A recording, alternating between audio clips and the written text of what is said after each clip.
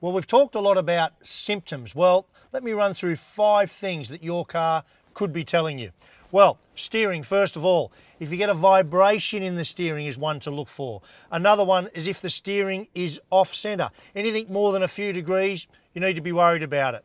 The other one is veering. So your steering might be straight ahead, but the car is veering off course.